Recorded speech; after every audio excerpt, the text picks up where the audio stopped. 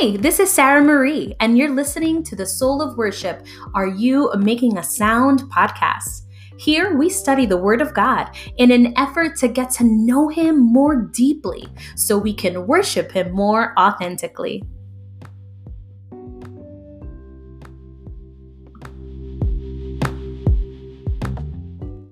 In the Soul of Worship online Bible study community, we are currently deep diving into the book of Psalms and unlocking the power with prayer and praise. To make these studies more readily available, I will also be loading the audio from our weekly lunchtime live recaps to the Soul of Worship podcast. If you'd like to join our Monday night Zoom discussions or get the PDF downloads, you can register at www.soulofworship.com/online Bible study, or you can create a login to the workshop, our online learning portal at soulofworship.com/workshop. Thank you for being here, and I pray that God speaks to you throughout today's class.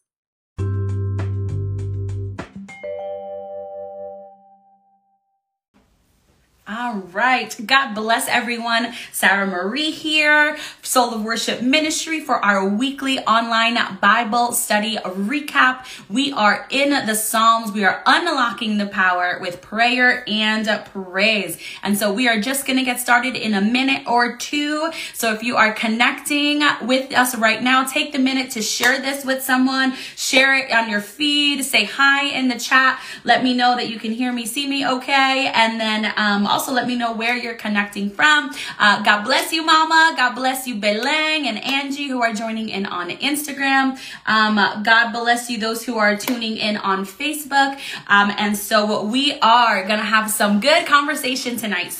Or today, this afternoon, this lunchtime live.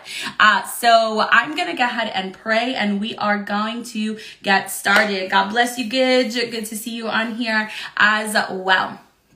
So Heavenly Father, Lord, I thank you for this day. I thank you for your love and your mercy that's new every morning. Lord, I thank you for this opportunity that you have given us once more to be able to connect, Father God, with our brothers and sisters in Christ, to be able to share in a word, God, to be able to share this meal of the bread of life, Lord, being able to feast on your word, God, because we know that man does not live by bread alone, but by every word that comes out of the mouth of God. And so, Lord, we pray that you would feed our spirit today as we feast on the Psalms and in the truths that are released in this worship, these lyrics of worship, Father God. And so, Lord, we thank you. We give you glory, and we pray that you would take complete control of this Bible study time or this live. Lord, we plead the blood of Jesus over this time period, and that you would do what only you can do. Lord, we pray that every place that is hearing this word today would be filled with your holy presence, God, and that you would reveal to us and continue to increase our faith, God. Lord, increase our faith, help our unbelief, God. And allow us to continue to trust in you as we meditate on your word. In Jesus' mighty name, Lord, we pray all things. Amen. Amen. All right. God bless you, Sister Rhonda. I see Angie. She probably hopped on over here onto Facebook, or maybe you're connected on both sides. Not sure. But either way, God bless you. So today we are in week 9 of the Psalm study. I'm going to do a quick recap of where we left off last time, and then we're going to continue in Psalm 18. We started Psalm 18 last week, this great song of deliverance, written by our favorite sweet psalmist of Israel, our King David. And so this is going to be the great song of deliverance part 2. And then after that, we'll talk about some key takeaways. How do we apply this to our lives? How do we allow this word to nourish us and increase our faith and help us to grow in our walks with the Lord? Then we'll talk about some next steps, announcements, resources that are available through the Soul of Worship Ministry. And then at the end, we'll take some prayer requests. So if you are able to stick around and you definitely have a prayer request that you want to share, please feel free to let us know in the chat. Also, feel free to use the chat the entire time. I love engaging with you. And so love to be able to see that as well coming through. God bless you. Yeah, Angie says she came over there. Instagram was lagging. All right. Sorry, Instagram, if it's not so well. But if you want to hop over on Facebook, you can see the whole presentation on Facebook, Soul of Worship Ministry. God bless you, Laura. God bless you, Desiree. Amen. All right. So let's get started. So what did we learn about last time? As I mentioned, we were in the first half of Psalm 18. We started diving deep into David's great song of deliverance. Now, yes, David wrote many songs of deliverance. He saw God deliver him time and time again from his enemies. But this was one of those final songs that he wrote as looking back on his life, on all the mighty things that God had done, and finally putting him in the position of being king over Israel. And so, oh, you know what? We should not. So we pray in the name of Jesus that Instagram stays connected, but if not, please hop on over to Facebook. So again, we know that it was written towards the end of his life, based on the fact that it's fully captured. Psalm 18 is fully captured in 2 Samuel chapter 22. And so it's really, really powerful. So when David, when he looks back at all that God had done for him, David just releases this love song to the Lord. He starts out with, I just love you, Lord, and I will love you because of all the things that you've done. And as he starts talking about the Lord, he reveals the many ways that God moved heaven and earth on his behalf. And so we know that at the sound of our cries, at the sound of the cries of his children, God responds, and he responds powerfully. He comes down to us. God delights in delivering his children from the plans of the enemy and the control of the enemy. He wants us to live in his freedom. He wants us to live in his love and in his great plan for humanity. And so even when everything else may be shaky around us, when we put our trust in the Lord, God is our immovable rock, and he keeps us steady, and he keeps us safe, and he keeps us secure. And so God dramatically and majestically and supernaturally proved himself time and time again. And God is still in the business of showing up powerfully for those who worship him, who know his name, who know his word, and give him the glory that is due his name. And so this is, again, a key of deliverance, is that we know how to worship. We know how to turn our attention to God and just love him because he's so, so awesome. All right. So we're going to pick up then in verse 20 today, again, of Psalm 18, and this will be the second part of this study. So I'm first going to read from verse 20 to 27, and then we're going to dive into some details here. So David says, verse 20, the Lord rewarded me according to my righteousness. According to the cleanness of my hands, he has recompensed me. For I have kept the ways of the Lord and have not wickedly departed from my God. For all his judgments were before me, and I did not put away his statutes from me. I was also blameless before him, and I kept myself from my iniquity. Therefore, the Lord has recompensed me according to my righteousness, according to the cleanness of my hands in his sight. With the merciful, you will show yourself merciful. With a blameless man, you will show yourself blameless. And with the pure, you will show yourself pure. And with the devious, you will show yourself shrewd. For you will save the humble people, but will bring down haughty looks. So let's go ahead and break that down. So David is kind of saying in this section why God showed up every single time, right? So far in Psalm 18, we've heard David tell us how amazing God has been. And then David provided us the details of exactly how God delivered him over and over again, right? He sent hailstorms. He sent arrows from the heavens. He came down with fire coming out of his mouth and smoke out of his nostrils, right? This was just a scene of great, powerful deliverance from God. But now we're going to go into the why. Why did God show up for me like this? What was the reason? And how can we align ourselves with these reasons so that we can see God show up powerfully in our lives like this as well?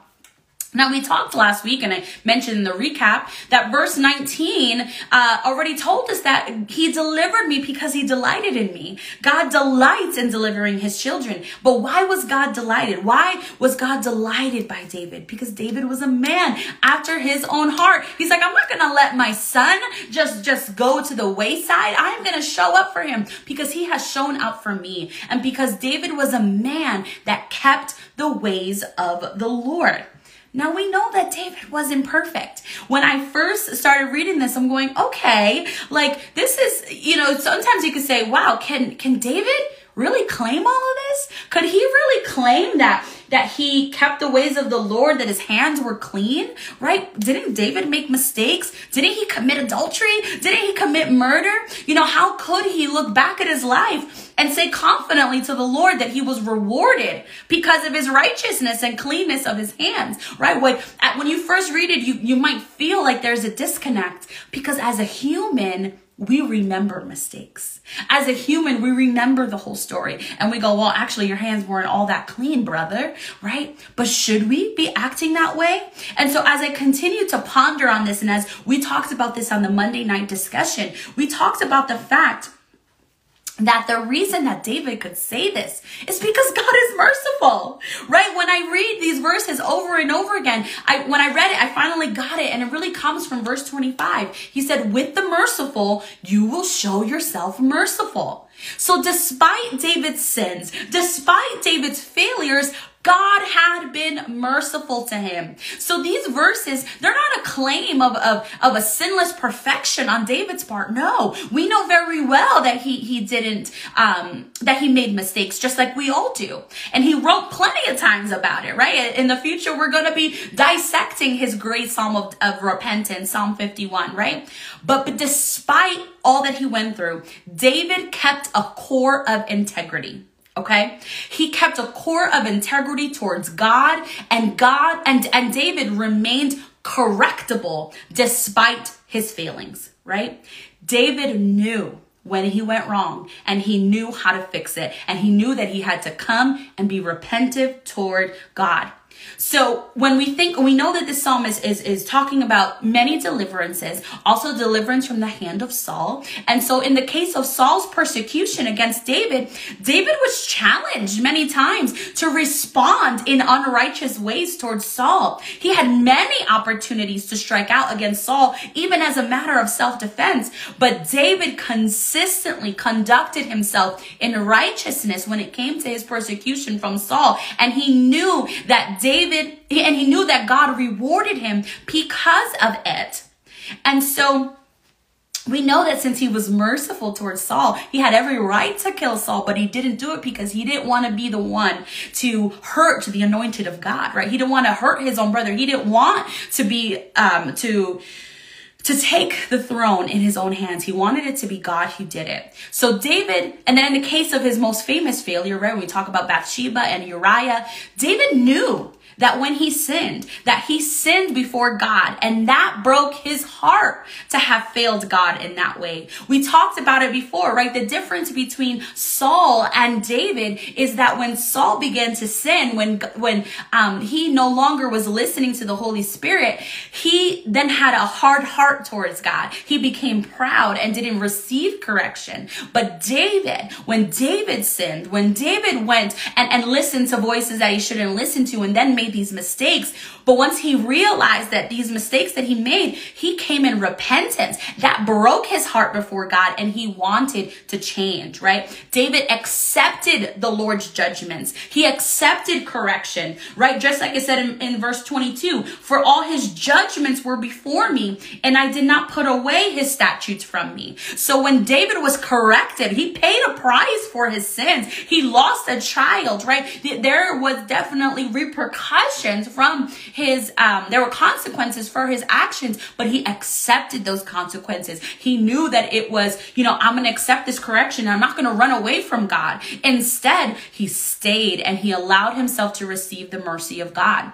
We also know that he didn't become a repeat offender, right? We don't have so many stories that he continued to be an adulterer or continued to kill or continued, at the end of his life. No, he could look back and say, God have been merciful for me.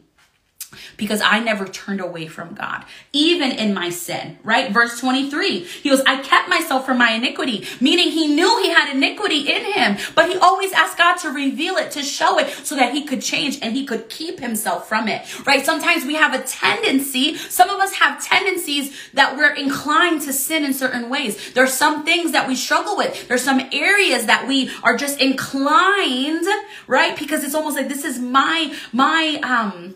the thing in my side, like the thorn in my side, or the thing that you personally struggle with that someone else might not struggle with, but you do, right? And so in that case, you got to say, I'm going to keep myself from that. I know that this is an iniquity that I tend to fall into, that this is a sin that I tend to be tempted with, but I'm going to keep myself from that. I am going to reject that. I'm going to ask God to reveal it to me and show me how to overcome it. And I'm going to continue to submit it to the Lord.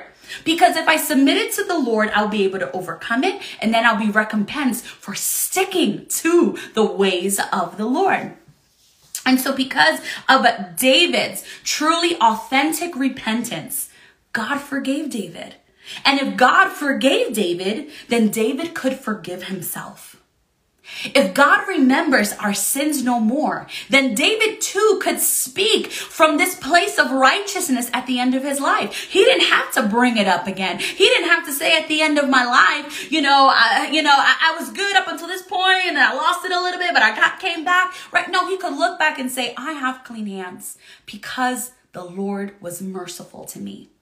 And this is great news for us. This is actually the gospel, right? When we are forgiven, when we're washed by the blood of Jesus, we become a new creation that can stand and declare that we are now the righteousness of God. Amen. Hallelujah. Thank you, Jesus. And so, Monday night in our Zoom discussion, we really went deep on this, and it touched a lot of people's lives because sometimes we struggle with forgiving ourselves.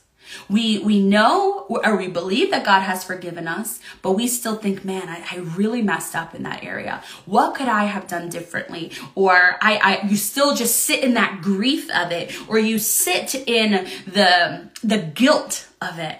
And God is saying, no, this is an example where we can look back and say, I've been forgiven. I don't have to feel guilty for that anymore because I went to the Lord in repentance. I believe the blood of Jesus has washed me of all of my sins. And I know that the blood of Jesus has been sufficient to cover anything that I have done. And because I've made a decision to go and sin no more, I have the grace of God in my life. I have the mercy of God in my life. And I can walk truly as a new creation, no longer worrying about my past because God forgot it. So if God forgot my past, why am I going to bring it up? Why should we bring it up if God has already done it, right? And now there's a difference between sharing your testimony, right? There's a difference between speaking about it from a position of victory, right? God wants us to share our testimony, especially when you can bring someone else out of a dark pit. You can say, I've been there. I know what that feels like. But this is how God saved me, cleaned me, transformed me, and made me into a new creation, and he can do that for you.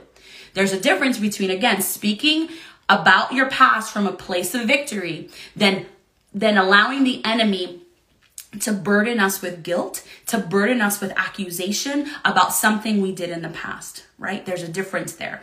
God wants us to talk about our past from a place of victory, but to give him glory and to give him honor and to save other people.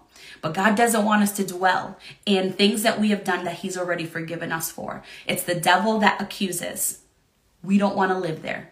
We don't want to live there. Amen. Amen. All right. God bless you, Raz. So glad that you're joining us. I see a couple things in the chat here. Let's see. For some reason, I can't register. Yes, you can join us every Wednesday here for the recap, Monday nights, and I'll have the link here. It's pinned on Facebook if you want to register, at least get the emails, but either way, you can join us here on Wednesdays. Amen. All right. And then on Instagram, that's sweet. My mother-in-law says, that's my Sarah, says the little lady. So my niece is watching this lunchtime live and she says, that's my Sarah. How sweet is that? Little 2-year-old getting some word in. Amen. Praise the Lord. All right. So let's continue. So I wanted to share with you again along that same topic. 2 Corinthians 5:21 says, For he made him who knew no sin to be sin for us, that we might become the righteousness of God in him. So, because of Jesus' sacrifice, because Jesus died on the cross for you and me, and when we make that decision to accept that, right? That we accept him as our Savior. We accept him as our Lord. We accept the fact and believe that he died and that he rose again. We believe it, we confess it with our mouths, and we believe it in our heart. We shall be saved and we become the righteousness of God. That is so much power in there. Now, it's not to boast that I am the righteousness of God, but it's to know who you are. It's to have confidence that you can come boldly to God, that you can stand here and say, because of what God has done for me, I am now the righteousness of God. And to know that God's not disappointed in you when you come to him. In fact, he's happy, he's thrilled, he's delighted that you've come to him. And when he looks at you, he sees his son. Amen. Glory to God. So, with the merciful. So again, David was not being arrogant in these verses. Actually, it was quite the opposite. Because David had operated in innocence and integrity when he was in the long season of affliction under the hand of Saul. God showed him that same mercy back when he needed it. Right? David understood a basic principle of God's dealing with humanity, that God often treats a person in the same way that that person treats others. I'm going to read 25 again. With the merciful, you will show yourself merciful. With the blameless man, you will show yourself blameless. With the pure, you will show yourself pure. And with the devious, you will show yourself shrewd.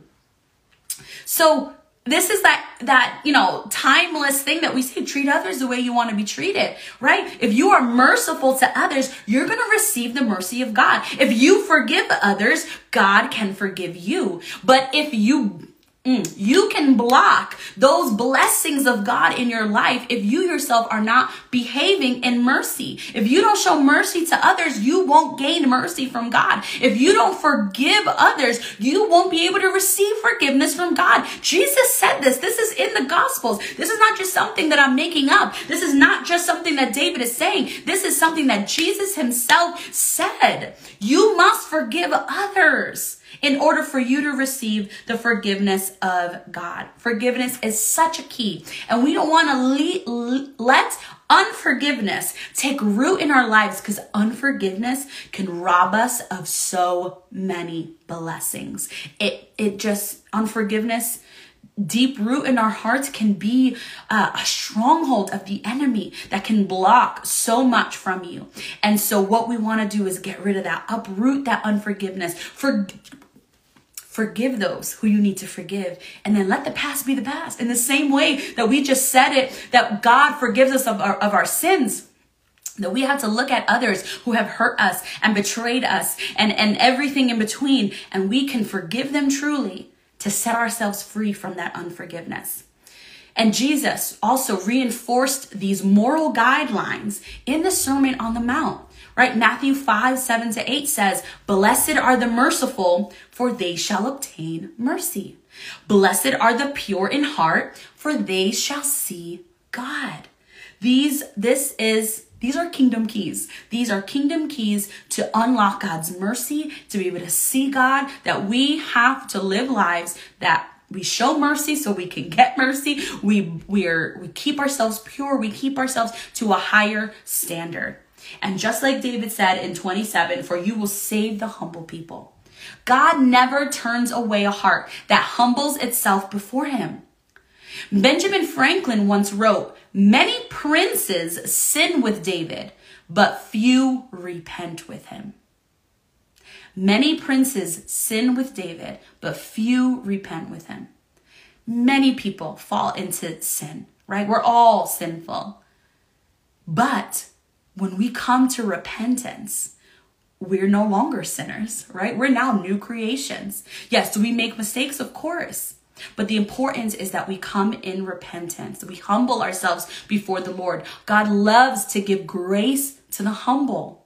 But in the same way, he resists the proud. If you're too proud to admit you need Jesus, then he can't help you, right? God doesn't force himself on us. He wants an open door. And so if we resist him, we put up walls, then God is going to say, okay, until you humble yourself and admit that you need my help, then I can come in and I can deal with all of this, right? I can clean this all up. And now, God giving grace to the humble, it's written many places in scripture. Psalm 138:6, James 4:6, 1 Peter 5:5. Those are all quoting the same thing, that God loves to give grace to the humble. So it's written, when things are written, I've said this before many times in scripture, we have to pay attention. This is a key for us to live in humility before the Lord. Now, we will never be perfect until that day that we're with the Lord, right? But we can strive for excellence. We can choose to walk in the path of righteousness. We can choose to live lives of integrity. We can choose to keep the ways of the Lord. Even when we have a tendency to sin in a certain area, we can say like David, he said, I've kept myself from my iniquity. I don't want to do that anymore. I'm going to keep myself from the things that I have a tendency to do because I want to have the blessings of God in my life. And so we can choose to remain humble. We can choose to remain correctable. We can choose to repent when we fail. And when that happens, when we choose this path, right? It's a narrow path, but when we choose this path, we can be restored. We can be wiped clean from all of our iniquity and gain a brand new slate to write the story of our lives. Amen. All right. Amen. Yes, it's true. Hallelujah. Praise God. Let's keep going. I'm going to pick up in verse 28 of Psalm 18. He says, and this is so powerful, for you will light my lamp. The Lord my God will enlighten my darkness. For by you I can run against a troop. By my God I can leap over a wall. As for God, his way is perfect. The word of the Lord is proven. He is a shield to all who trust in him. For who is God except the Lord? And who is a rock except our God? It is God who arms me with strength and makes my way perfect. He makes my feet like the feet of deer and sets me on high places. He teaches my hands to make war so that my arms can bend a bow of bronze. You have also given me the shield of your salvation. Your right hand has held me up. Your gentleness has made me great. Let's pause there for a minute. So now we see that David is now turning his attention to a future state. He's talking about God's present power. He's talking about God's future power for David. Verse 28, he starts saying, for you will light my lamp. You're the one who's going to brighten up my day. You're the one who's going to give me the oil to put it into my lamp so that I can see, so that there shall be no darkness around me. But instead, because you light my lamp, you set me ablaze, you set me on fire, I know that I can do any of these things. And so David now moves from his joyful thanks for the past to confidence in the future. And he again gives God glory for everything. He goes, because it's God. It's God who's helped me. It's God who has enlightened my darkness. It's because of him.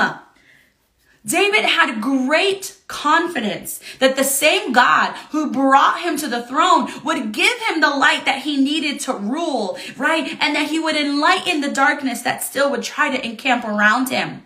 And David had great confidence that with God empowering him, he felt strong enough to accomplish what many of us would say are superhuman feats, right? Jump over a wall? No problem. God can help me do it. Bend a bow of bronze? Done. He's taught me he's trained my hands for war. Run against a troop all by myself? Yup, I can do it because God is with me and strengthening me. Easily climb up these rocky mountains like a deer? Just easy peasy. I can do it because God has helped me, and his word is perfect, and he's done it for me before, and he will continue to do it in the name of Jesus. And why did he have that confidence? He goes, because Lord, you've proven it time and time again. Because the word of the Lord is proven. Because God is a shield to those who trust in him. And he goes, I'm going to continue trusting because my trust in you has proven to be a really good strategy, right? It has proven to be the best thing that I can do in my life. Because there is only one true God. There is only one rock, and it's my God. Because who is the Lord except our God, right? My goodness, it's just so powerful. For who is God except the Lord? Who is God except Yahweh? Nobody. So it doesn't matter if the Moabites are coming after me, or the Amorites, or the Amalekites, or any ite that wants to try to come against me. I don't care who they serve, because their God doesn't have ears to hear them, because their God doesn't breathe like mine does. Their God doesn't speak like mine speaks. And when mine speaks, his word comes to pass. The word of the Lord is proven. It's been tested in fire, and it has remained solid. And so David feared nothing with the God of Israel as his defender. He feared nothing because the God of Israel, Yahweh God, was his deliverer. And so no matter what happened to David, he continued to trust. And that trust allowed him to see God prove his word. Prove his word. One commentary said, this is David Gusick, he said, many do not know this from their own experience because they will never allow themselves to be put in a situation where God must prove his word true. David knew the truth of this from the extreme circumstances of his life. David knew the truth of God because of the extreme circumstances of his life. Isn't that powerful? So many of us give up before God can prove himself. But he was like, wait, I was about to do a mighty thing. I was about to work this all out for good, and you just gave up on me. You didn't allow me to prove my word true. And so you never see the glory of God in your life, because once the first bad thing comes about, you're just running away. Instead of turning to the Lord to be your strength, turning to the Lord to be your rock, your refuge, your shield. And so how much more would we experience? How much more if we just continue to stick it out?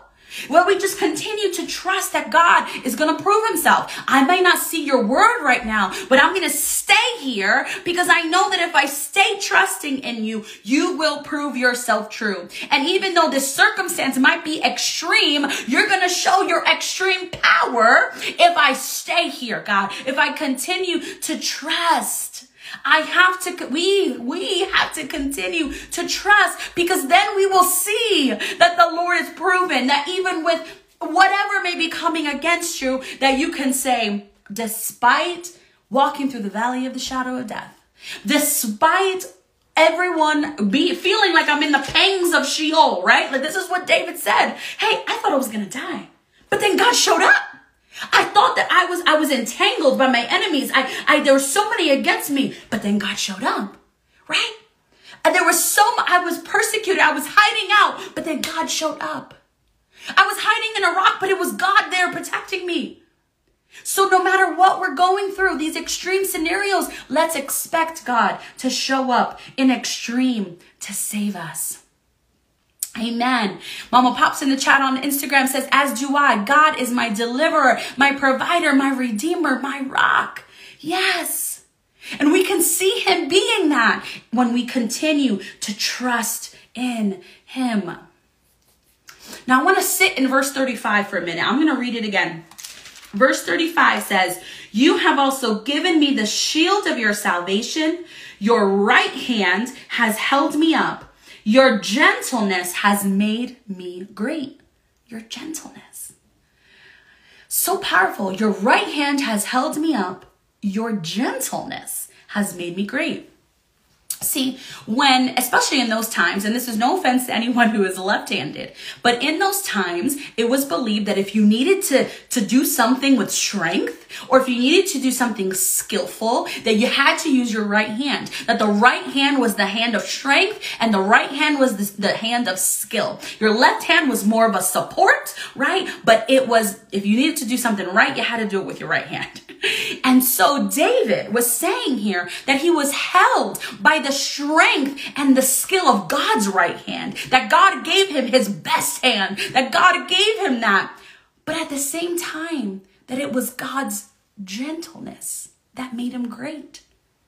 I really had to sit in that because, most of this psalm, especially the verses that we covered last week, we see God's power. We see his fierce anger. We see his strength against the enemies of David. But God's attitude toward David was gentle. How powerful is that? David saying, your gentleness is what has made me great. You graciously responding to my worship and prayer. Your grace, your mercy, your gentleness towards me is what has made me great in battle. How powerful is that? Yes, Gidget, I know you're a powerful lefty. Amen. The Lord has redeemed both hands. Amen. So imagine the way that David is describing this, that while God deals with our enemies with one hand, the other is caressing us with his love and gentleness. I mean, what an image. What an image. I shared on Monday because in that moment, I thought of God, right? When he comes to deliver us and when he comes to save us, it's kind of like as a parent, when you might see your child suddenly in a dangerous scenario where you need to quickly run and sweep them up, right? And so with one hand, you are coming in and sweeping them up and you are caressing them and loving them and making them feel comfort, making them feel safe. While on the other hand, you may be eliminating a threat. You may be pushing back a dog that is coming against them viciously. You may be pushing back, or taking them out of a car's way. You're with one hand defending them, but the other hand, you're making them feel at peace. And so imagine that is how God shows up when we need deliverance, when he was coming to rescue us, that with one hand, with his right hand, he is pushing back the enemy. He is eliminating the threat in your life, but in the other hand, he is soothing you. He is giving you love. He's giving you peace. He is giving you comfort. That's the gentleness of God that's revealed in these moments. Oh, isn't that beautiful? I think it's so beautiful. It's a new image of God that I have. It truly came alive with this one verse. And that's why it's so good. So good for us to study his word and to look at these details and to say your gentleness. I praise God for his power. I praise God for his strength. I say, God, I thank you for loving me. I thank you for your mercy. But I can't say that up until I studied this verse that I've never said, Lord, thank you for your gentleness. Right? But this is a new aspect of God that we can now see and understand and go, God, man, thank you. Thank you for being gentle with me. Thank you for guiding me and keeping me safe even while you're on the defense, right? You're on the offense. You're doing everything necessary to protect me and gently hold me in your presence. So good. Oh my goodness. Hallelujah. Let's keep going. Verse 36. He said, you enlarged my path under me, so my feet did not slip. Again, giving God all glory. Giving God all glory. Let's pause there for a second.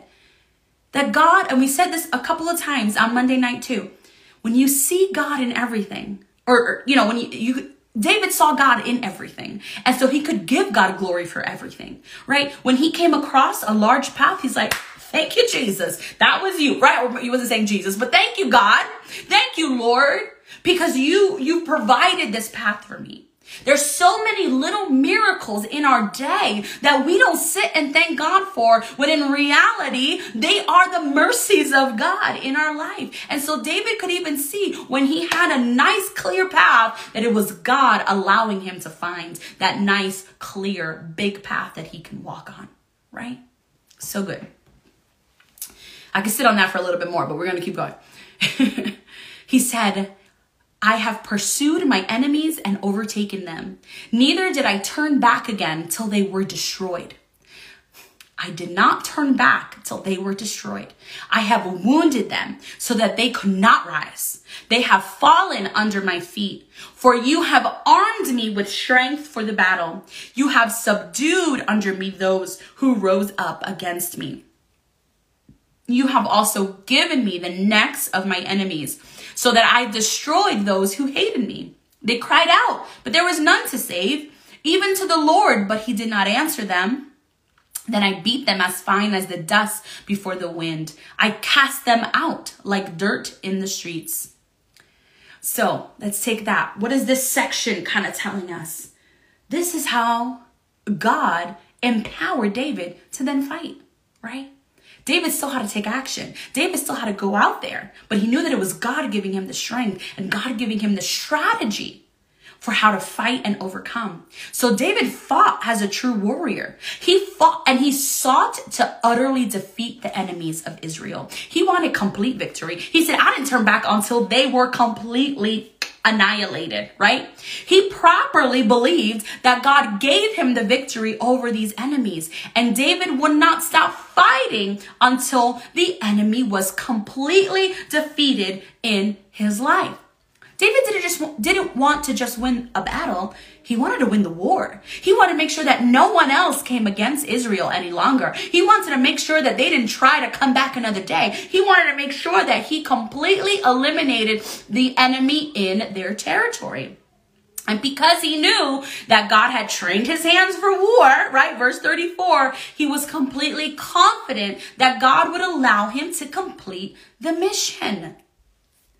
And so we need to identify the areas in our life that we are struggling with, things that are holding us back from fully living the lives that God wants us to live. And not only do we need to overcome them day by day, but we need to ask God, Lord, what's the strategy so that I can not just win this battle today, but that I can win this war, that I no longer have to suffer from this condition, that I no longer have to deal with this. How do I completely cut the head off of my enemy, right? David, when he went and he went against Goliath.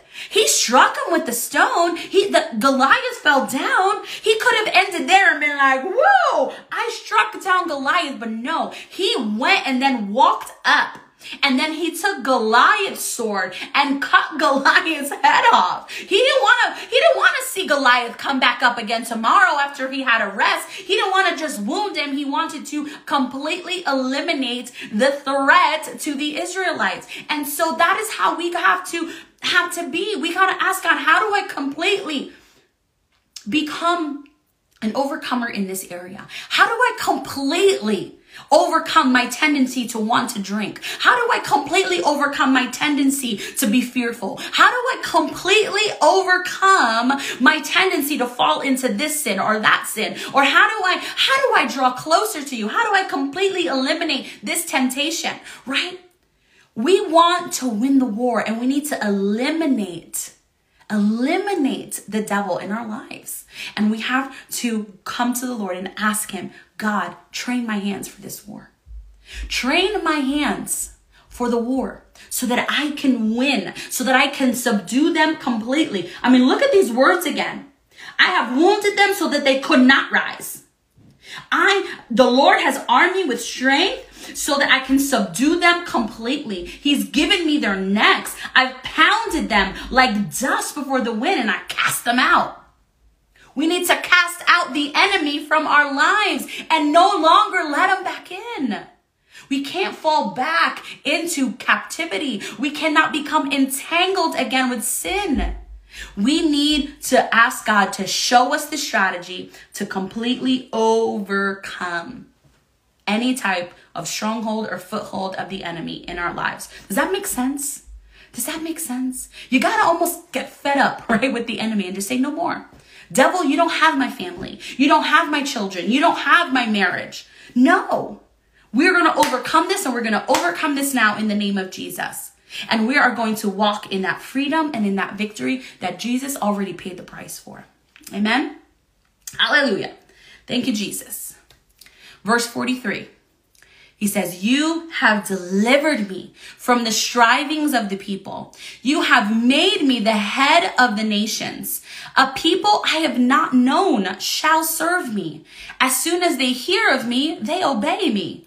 The foreigners submit to me. The foreigners fade away and come frightened from their hideouts. The Lord lives. Blessed be my rock. Let the God of my salvation be exalted.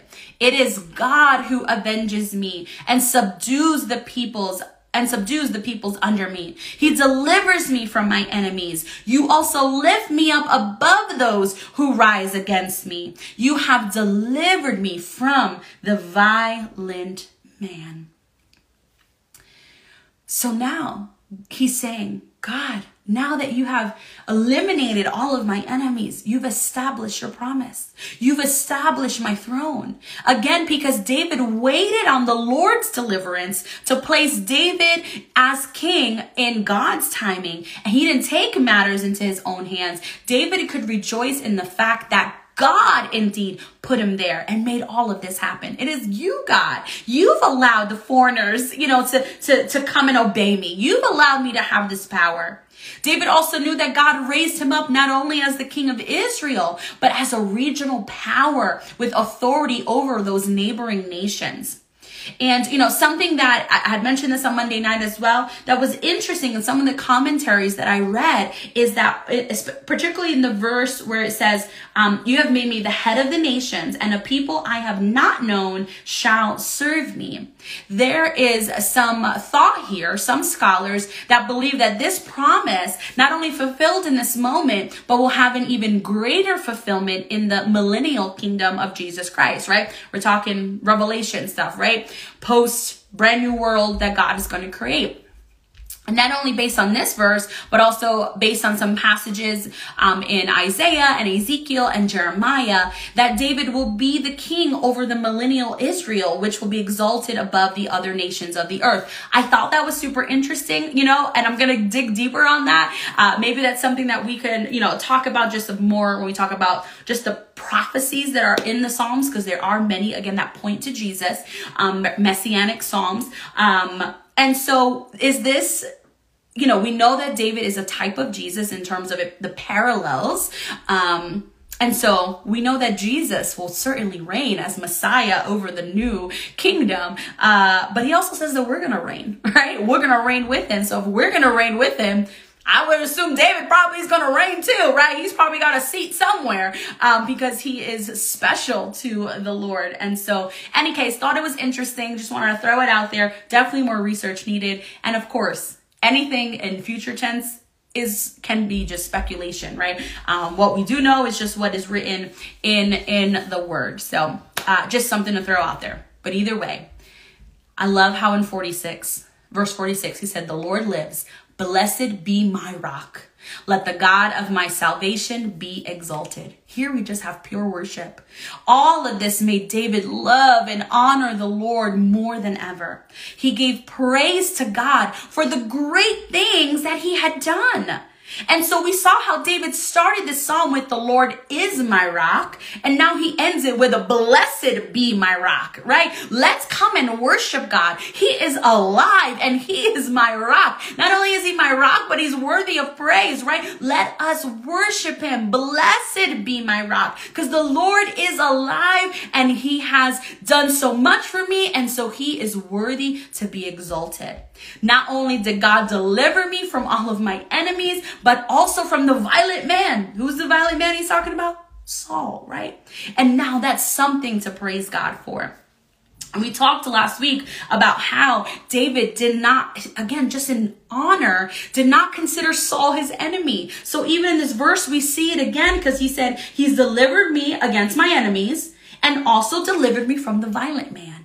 And so he still honored the fact that this was a brethren, that this was still a man of God who had been led astray, but was still a man of God. And so he didn't consider him an enemy. And so again, we talked about that last week. And just how powerful that is in and of itself. When someone rises against you, know that it's the enemy working in them, but that person in and of themselves is not your enemy. And you're still to honor them and honor them in all things, and just continue to ask God how to overcome that situation that you're going through. Amen. All right, last 2 verses in the Psalm. Verse 49 says, therefore, I will give thanks to you, O Lord, among the Gentiles, and sing praises to your name. Great deliverance he gives to his king, and shows mercy to his anointed, to David and his descendants forevermore. That's how he ends this great psalm of deliverance. So this closing is prophetic, right? On one level, this was David praising God for his deliverance and the safety among the neighboring kingdoms, right? Which would have been Gentile. But also on another deeper level, Paul quotes this verse 49 in Romans chapter 15, verses 8 through 12, as the first of 4 Old Testament prophecies demonstrating that the work of Jesus Christ was not only for the Jewish people, but for the Gentiles also. And so therefore, David was able to see and understand that through his lineage, that there would come a time that Jews and Gentile would be worshiping God together, singing praises to his name in unity. Again, he says, I will give thanks to you, O Lord, among the Gentiles, and sing praises to your name. And then, of course, this final verse with words like his king and his anointed can certainly point to the Messiah, right? The anointed one. And so this closing, it kind of makes you want to go back through the whole psalm and see what else could have been pointing to Jesus here. Because there really are a few things. I almost went down this, but I thought it might be too long for us to take a look at, because we are going to spend probably a week or two just on messianic psalms, psalms that Jesus used to point to what's going on, things that again just were foreshadowing of what Jesus would do. And so when you look back at 18 though, it kind of makes sense, right? You don't think that David or that Jesus, when he was, when he died on the cross, he had the pangs of death around him and he was in the sorrows of Sheol and surrounded, and it was God who pulled him out, right? Yes, of course, there's certainly God who made the earth shake so that he could deliver Jesus from death. There was an earthquake when Jesus rose from the dead, right? So certainly we can see that there are details in here, things that Jesus himself, could have experienced, and just again the parallels between David and Jesus. But either way, this last verse is certainly prophetic, because even the Apostle Paul said it in Romans chapter 15. So with that being said, I know that was a lot and I went through it a little bit fast, but there was so much in these 50 verses of Psalm 18. Yes, Ephesians 6:12, going back to, we don't fight against flesh and blood, right? But against principalities and the powers of this world. And so we got to know that. And that way we also fight spiritually and not with our hands or with our roots. All right, so what are you taking away from today? All right, let me know in the chat. If you have a minute and you can type it out, let me know what you're taking away from today. What was it that God spoke to you, reminded you of, convicted you of, or just kind of encouraged you with today?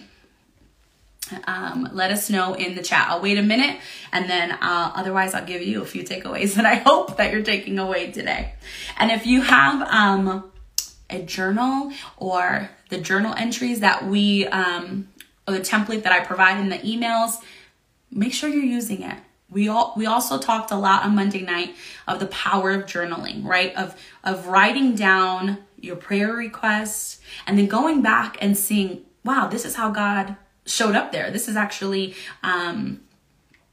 God delivered me from that. This is an answered prayer now. Going back and seeing what God had done, because this is exactly what David did, right? We could look at the Psalms as like a journal, right? He's going back and thinking like, I had a prayer request, and this is how God showed up. And so we can do that too when we journal and we go back, not only journal, but then go back and say, wow, 5 years ago I prayed for a family, and now I have that. Now I have this and that, and I prayed for this, and I forgot that I prayed for this, and look at, I have it now. And then let that bring you to a place of worship, which is what David did. Every time he looked back and said, this is how God showed up, then he could release and say, the Lord lives. Blessed be my rock. Amen. Yes. Raz says, trusting God in the storm. Yes, let's continue to trust. Beleng on Instagram says, God's gentle character. Yes, isn't that so good? Oh, I love it. I love that so much. Amen. All right. So remember, God is merciful. True repentance before him truly gives us a clean slate. Live in that, right? Thank God for the blood of Jesus. Thank God that you've been forgiven, and live in that forgiveness. Yes, Gidget says, remembering to forgive ourselves because God forgives and forgets our sins of the past and always. Such a critical one for us to remember and live in that state of forgiveness. Also, ask God to train your hands to battle the enemy in your life. Ask God for the strategies. Ask God for the tactics. And then don't relent until the enemy is completely defeated in your life. Yes, are we going to fight till the end and until our last breath? Yeah. But there's things that we struggle, some of us struggle with for years that we don't have to be struggling with for years. We could have overcome that. We don't have to have all the same struggles our entire life. God is looking for us to conquer some mountains, right? And for us to see his hand, see his deliverance, and then continue to do more for him, right? David said, I can go against Goliath because God allowed me to kill a bear and a lion. And the same God who helped me to kill that bear and kill that lion can help me to kill this Goliath. So if you want to get to another level in your life, you got to learn how to defeat the lion. Then you got to learn how to defeat the bear. Then you can go and slay some giants, right? And then once you know how to slay a giant, you can then slay an entire army. And once you slay an entire army, then you could be at a point where no one even dares to come into your camp because they know the kind of warrior you are. Amen. Yes. Spiritual warfare, fight in the spirit, not in the flesh. Yes, yes, yes. Amen. Then, as Sister Beleng mentioned, the gentleness of God, right? Let the gentleness of God make you great, right? Let his gentle character mold you into who he has called you to be. Allow him to comfort you. Allow him to love on you. Allow him to, just sit in his goodness, sit in his gentleness. Like it's mind-boggling to me, and it really does take me to a deeper level of worship. And then remember that the word of the Lord is proven. The word of the Lord is proven. Don't run away from the adversity. Trust God to prove his word to you. Don't run away when things start getting tough. Let God prove stand on his word. Stand on his word, stand on every promise he has given you, and know that he is going to prove himself true because he has to. He can't stop being who he is. And then let it all turn into worship, right? Thank him for it all so that even generations to come will worship because of what God has done for you. Because when you can sit there and declare like David did, hey, God is my rock. God has been my strong tower. He has been my deliverer. He's the one who trained me. He's the one who strengthened me. He's the one who allowed me to kill my enemies. He's the one. When you allow that all of the things in your life, when you see it all by the hands of God, and turn that all into worship, exalting the name of the Lord.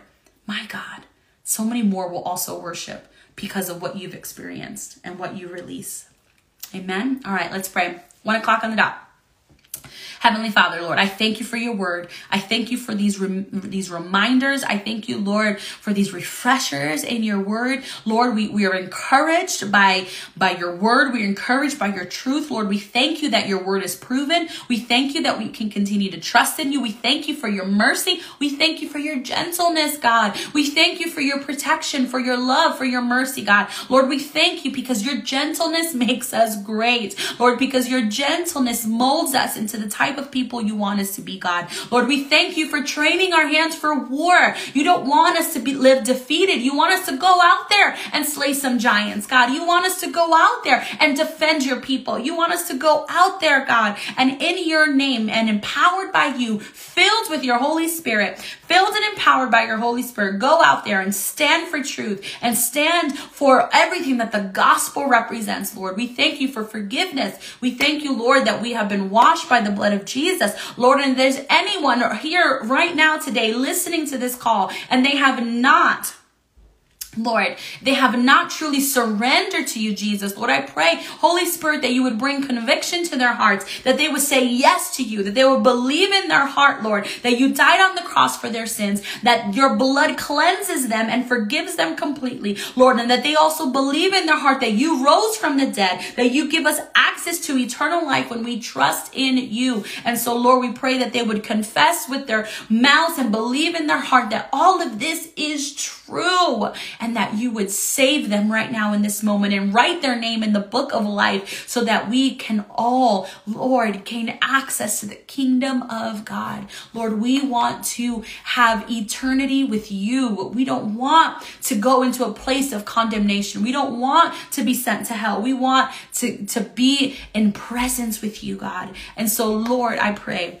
that you would save everyone who is listening right now. And if even if they accepted you before, but they're maybe walking a little shaky, or they're turning back, or not sure if they should truly walk in your ways, God, I pray again, Holy Spirit, that you would bring the conviction that this is where you want them to be, Lord, that this is that the narrow path is where you're calling them to rise up to a higher standard, Lord, for them to choose a life of integrity, to choose a life of righteousness, to put away and to separate themselves from iniquity, but to focus on you and to seek you and trust in you with all of their hearts, God. Lord, let them love you with all of their heart, with all their strength, with all their mind, and with all their soul.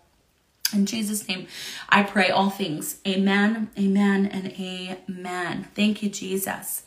All right, a couple of announcements, and then we'll take a couple of minutes to prayer requests. So if you do have a prayer request, please put it in the chat now. So by the time I get to there, they're already lined up. Amen. So as a reminder, this is our weekly Bible study schedule. On Monday night, we have Zoom group discussion. This at 8 p.m. Eastern time. And so if you want to gain access to the Zoom link and join us, and where we can actually talk back and forth and share testimony and stories, then please register so that you can get the Zoom link. Amen. What an amazing word. All glory to Jesus. Amen.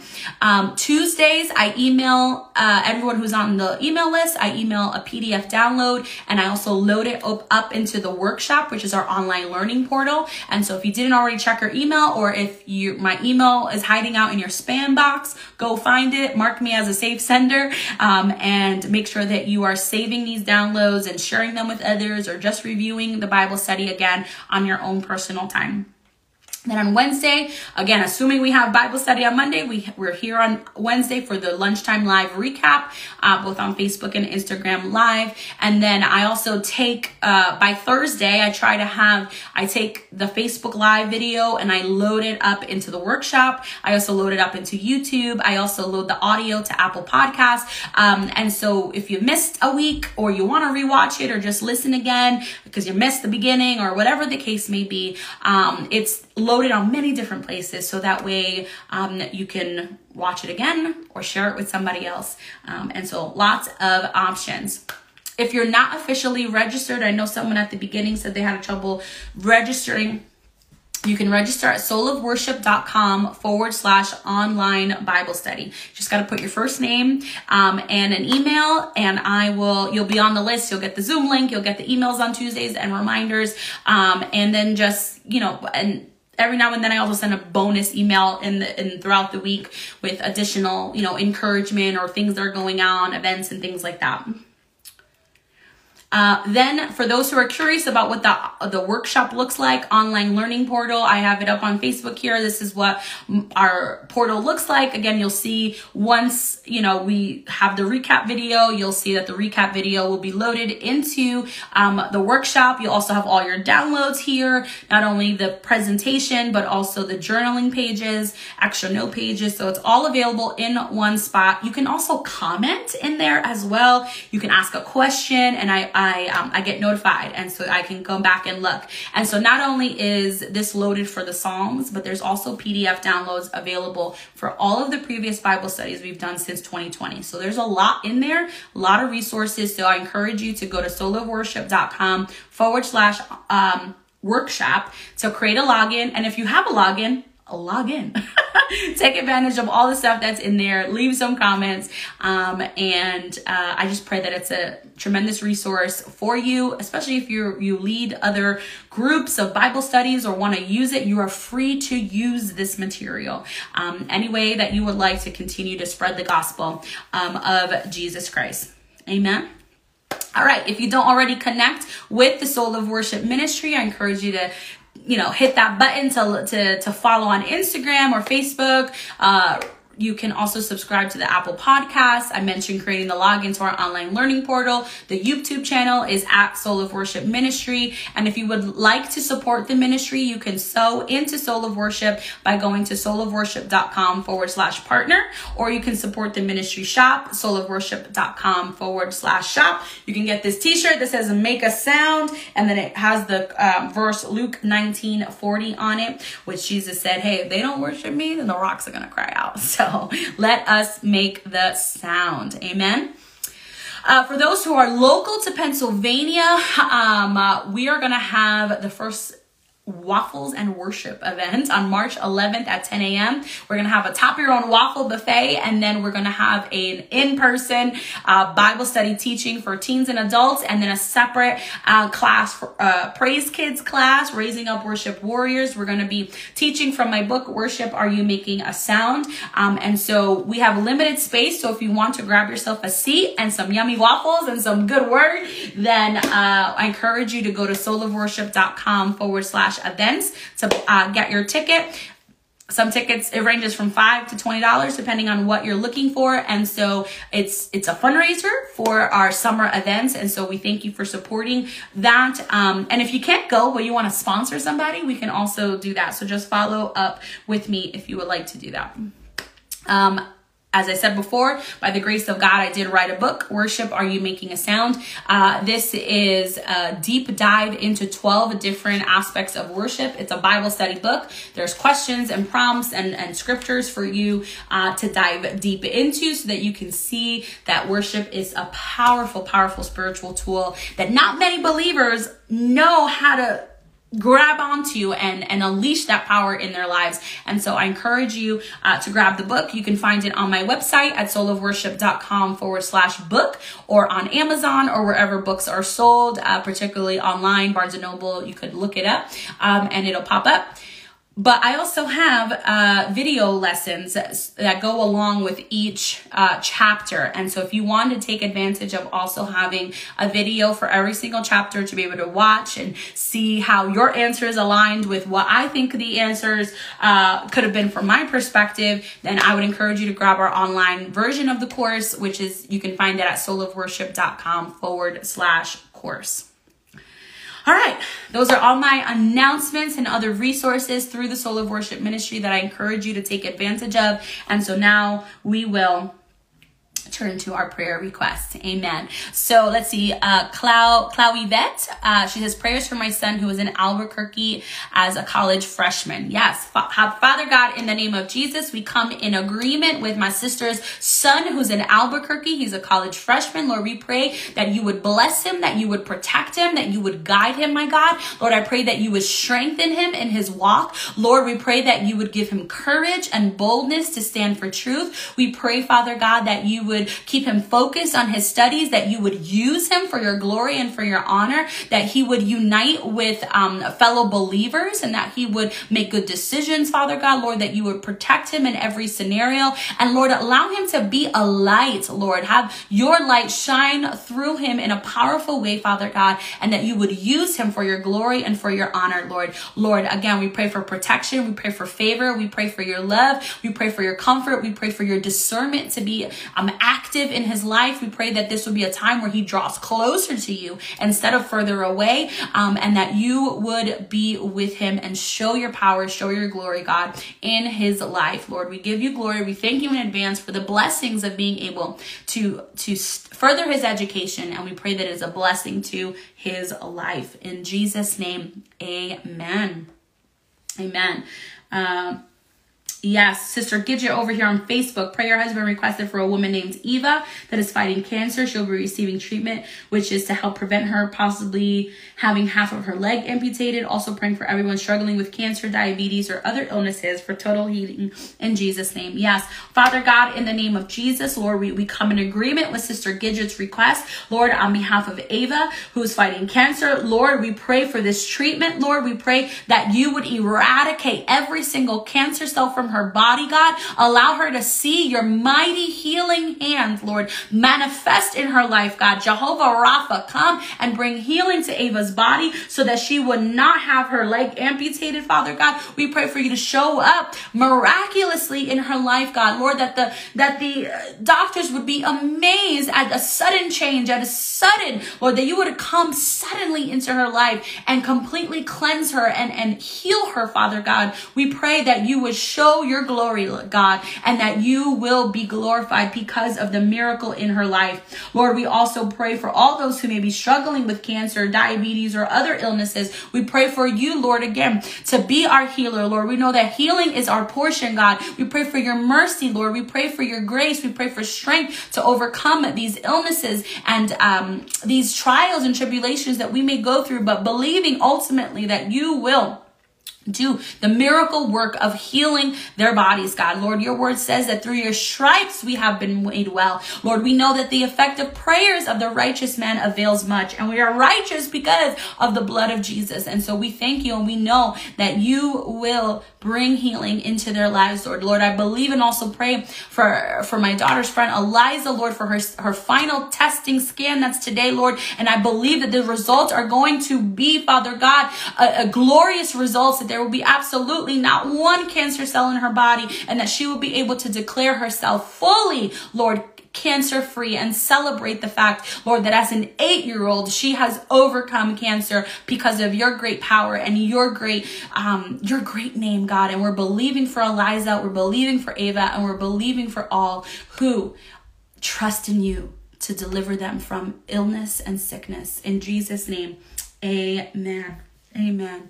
Amen. All right. I think I got everybody's prayer covered. I bless everyone who's still on. I bless in the name of Jesus. We bless Rhonda and Gidget and Maria Resendez. We bless Roz, Lord. We bless Sarah who's on, and anyone else who joined before. Angie as well. Irene, Laura.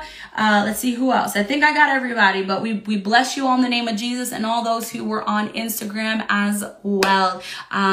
I pray you have a wonderful rest of the day. And if you need anything, please feel free to reach out. And we're here to help. Amen. All right. God bless you all. Have a great rest of the day. We'll see you soon. Bye, guys.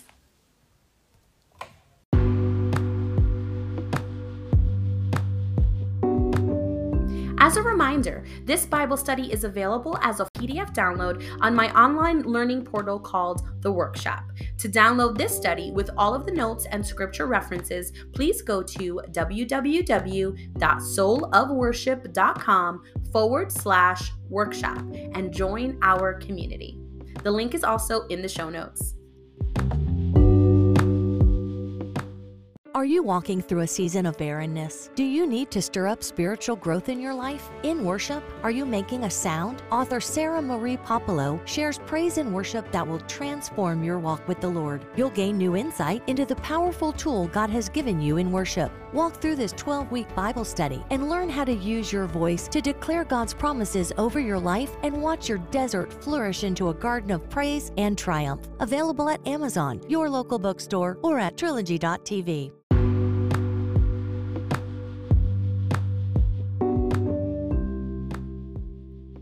All right, that's it for today's episode. Don't forget to follow the Soul of Worship Ministry on Instagram and Facebook, and join the email newsletter so you never miss out on new Bible study resources and live Bible study and worship events. Find it all on www.soulofworship.com. Until next time, keep on praising.